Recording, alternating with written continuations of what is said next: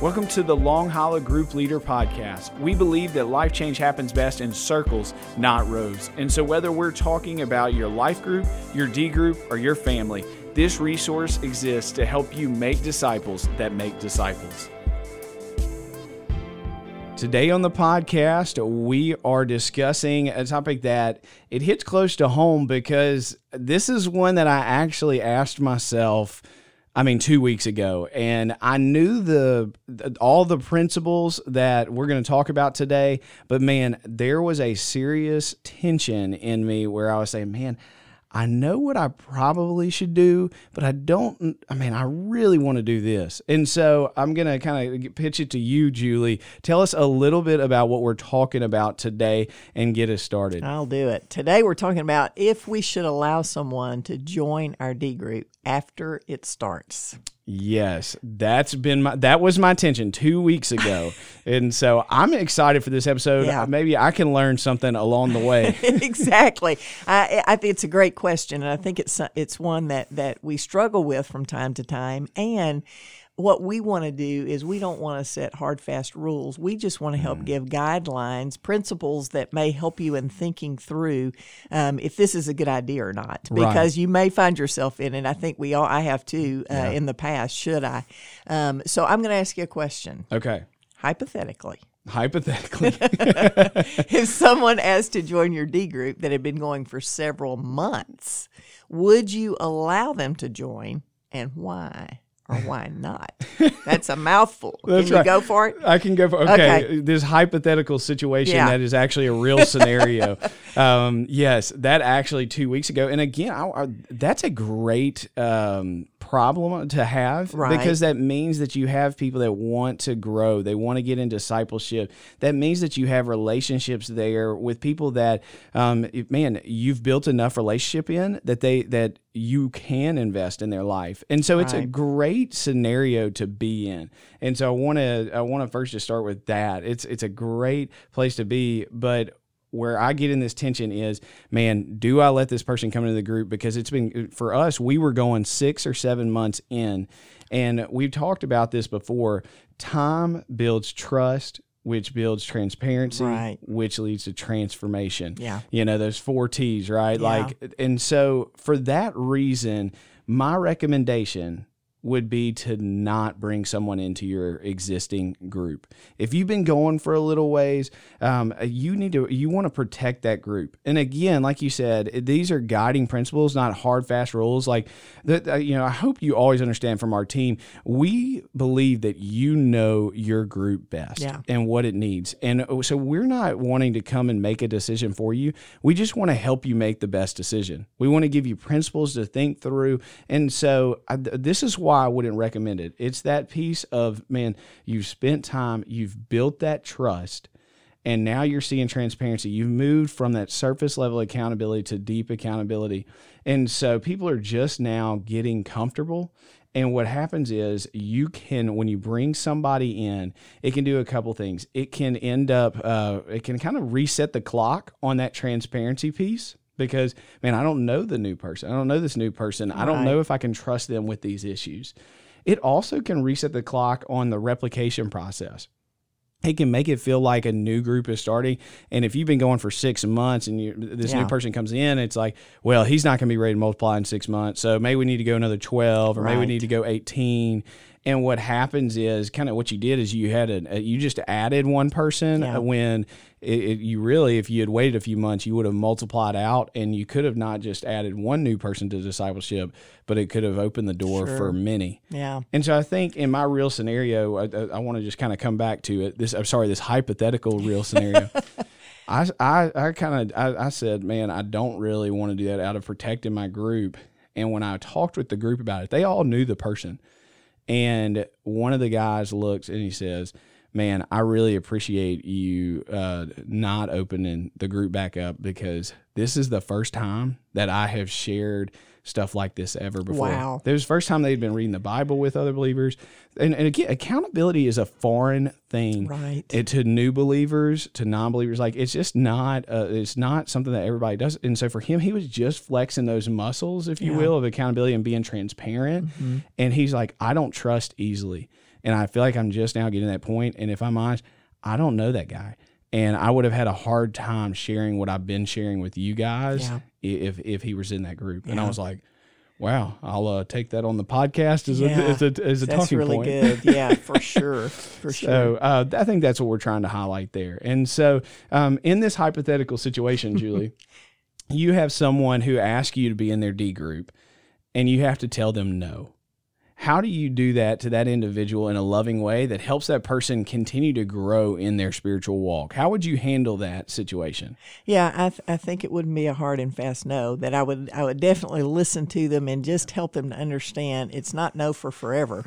Right. It's just not yet, because, we live in a world where we want everything instantaneously, and we can get most everything instantaneously. Yeah, that's a good point. So it's hard for us sometimes to wait. As a leader, it's hard to wait, especially if it's someone we know, if someone that's just saying, oh, I want to get, we feel responsible, and we feel like, if we don't get them in our group immediately, then they're going to suffer. Well, that's putting a lot of pressure on ourselves, first of all, because, Jesus didn't take everyone.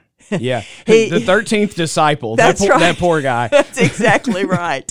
But he was wise in that. And I think the things that you've said already are just so wise in knowing that when you've got a group that has already built trust with one another, it's really hard to bring someone else new. They've not heard the stories. They've not heard the struggles that you've had as a group, and certainly 6 months down the road, you're way into it. You know what I'm saying to you? So I would just talk to them about that and say, you know what, we've been meeting a while, we've developed trust, and we've invested in one another in this group, and so right now is not a great time for someone to enter our group. But we could talk about, just helping them get involved in life group. If they're not in a life group, we want to help them grow. Yeah. So we don't want to just leave them stranded. That's right. So help them find another way, or even say, is there another D group, that, or someone that would start a D group, that you could be a part of. And there may be a possibility, for you as a leader to meet one-on-one even with that person, just to kind of outside the group, get to know what's going on with them, and diagnose kind of what they might need, which would help you better place them or help them find a place where they could grow spiritually. Yeah, that makes sense. I mean, they're coming to you with hey, can you help? They're giving you this kind of how. Hey, I want to grow in my relationship in this way, and you're saying, hey, that may not be the way in which I can help you grow right now, but I do want to still help you grow. Yes. And you're still helping them meet what their ultimate need is. Yeah. It's just not maybe in the way that they thought what they were initially asking.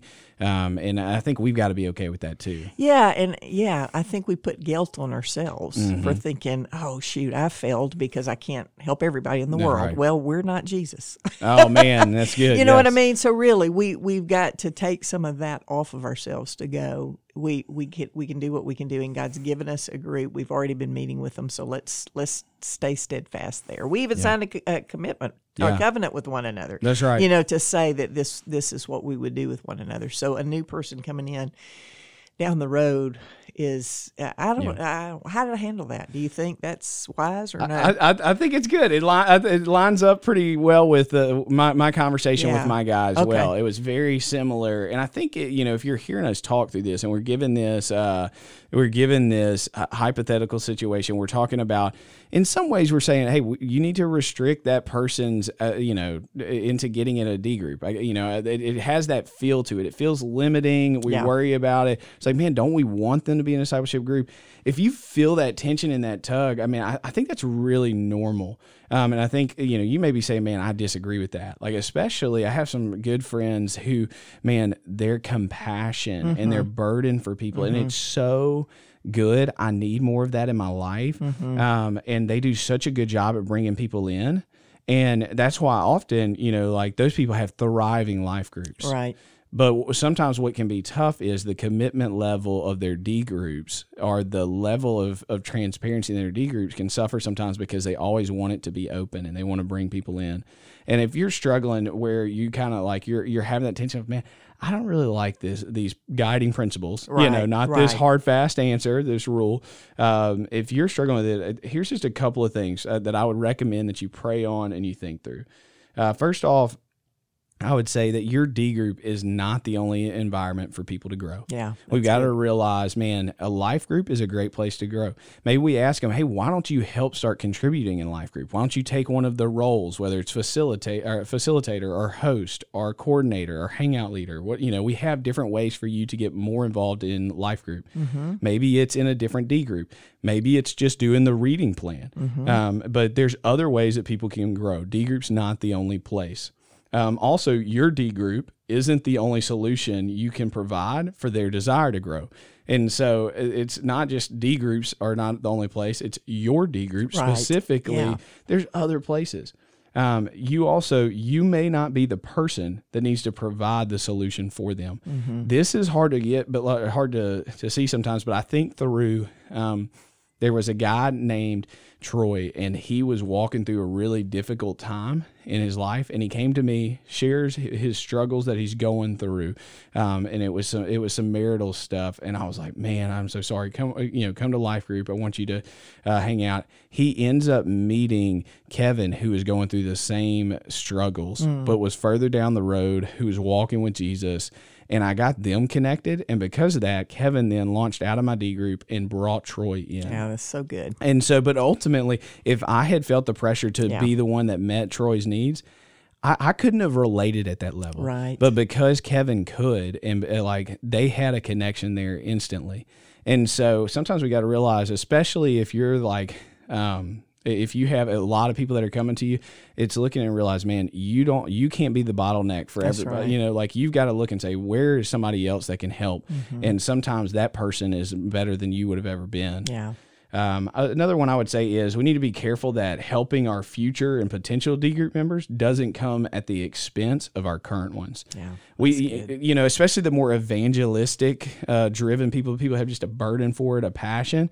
Sometimes we can get so excited and so burdened by that future disciple that we ignore, we neglect. It comes at the expense of our current ones.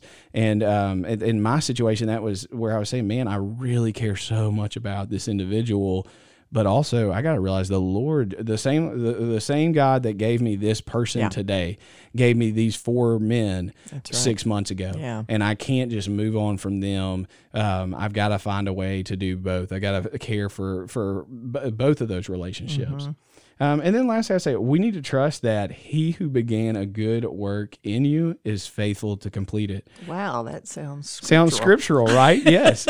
Philippians 1:3. I love it. I love that. So I'm sorry, 1:6. And so Philippians 1:6, I love that verse. But what that just reminds me is that, man, I need to trust that the Spirit of God's in them and the perseverance of the saints, that the Holy Spirit's working in them. And what I've got to get away from is, man, if I don't meet this need immediately, they're going to fall off the wagon. Yeah. The truth of the matter is, if they're not faithful to take a step that you give them, like get involved in life group or do the reading plan, if you give them an alternative step to grow and they're not faithful to take that step, they weren't going to be faithful enough to do 12 to 18 months with you in the D group. Yeah, that's good. And so we need to just be okay with, I think as you said, not no, but not yet. Yeah. And we need to be okay with that. Yeah. Is there anything else you would add to that struggle, that tension? Well, I think I would just ask this question. Is there a time ever that it would work where we could invite new people in, do you think? I do think so. I think there are a time where, because again, these are guiding principles, right? And so it's not a no, you can never do it. But I do think there is a time. What would you say that is? I'll put it back on you. Well, I agree. I do think there's a time, but I think it has to be within the first 4 weeks if we're going to do it, rather than waiting. Certainly not 6 months into it. Yeah. In the first 4 weeks, you're trying to get one another to know one another as a group, and typically I have group members share their stories. So those first few weeks are getting to know one another anyway. So to add someone right there, I think is okay. Right. But I think also it's critical that that was so wise to ask your group what they thought about it rather than making the decision for them. Yeah. Because there is that tension of that may not for everyone, that may not be a comfortable thing. Yeah, I think if you're going to do it, and I think you've probably heard us today, err on the side of protecting your group and helping them find a different solution to grow. But man, if there's a check in your spirit, if there's something, your group better than we do. Yeah. But to make that decision outside of your group, I think that would be unwise. Talking through with your group and everybody saying, yeah, we're on board. And I think, too, you can color in some of those things. Hey, if we do this, this is what I'm concerned about. I'm concerned we're going to lose some trust and some transparency. We're going to lose, maybe our timeline is going to reset and we're not going to be ready to multiply. Mm-hmm. And so do you guys feel that tension? Do you think that this is going to be a negative cause towards that? They probably don't think to that level. And so like, they're probably not thinking about that as much. And so you're going to kind of help them really see it on the front end and make the commitment, say, man, we're not going to let this affect our transparency, our replication. And so, again, that group conversation I think is huge. Yeah. So should I allow someone to join my D group after it starts? Well, it's complicated. No, we give you some guiding principles that we would say be cautious to it. But hopefully this has been helpful for you. You know your group best. And if we can help in any way along the way, please reach out to us. We would love to help you as you kind of answer that question for your group. Thank you for joining us for this episode. Take a moment to subscribe and share this podcast. If you are a Long Hollow group leader, click the link in the show notes to access resources just for you. If you are a church leader and want to receive free resources to help you make disciples in your home, group, or church, click the link in the show notes or visit replicate.org.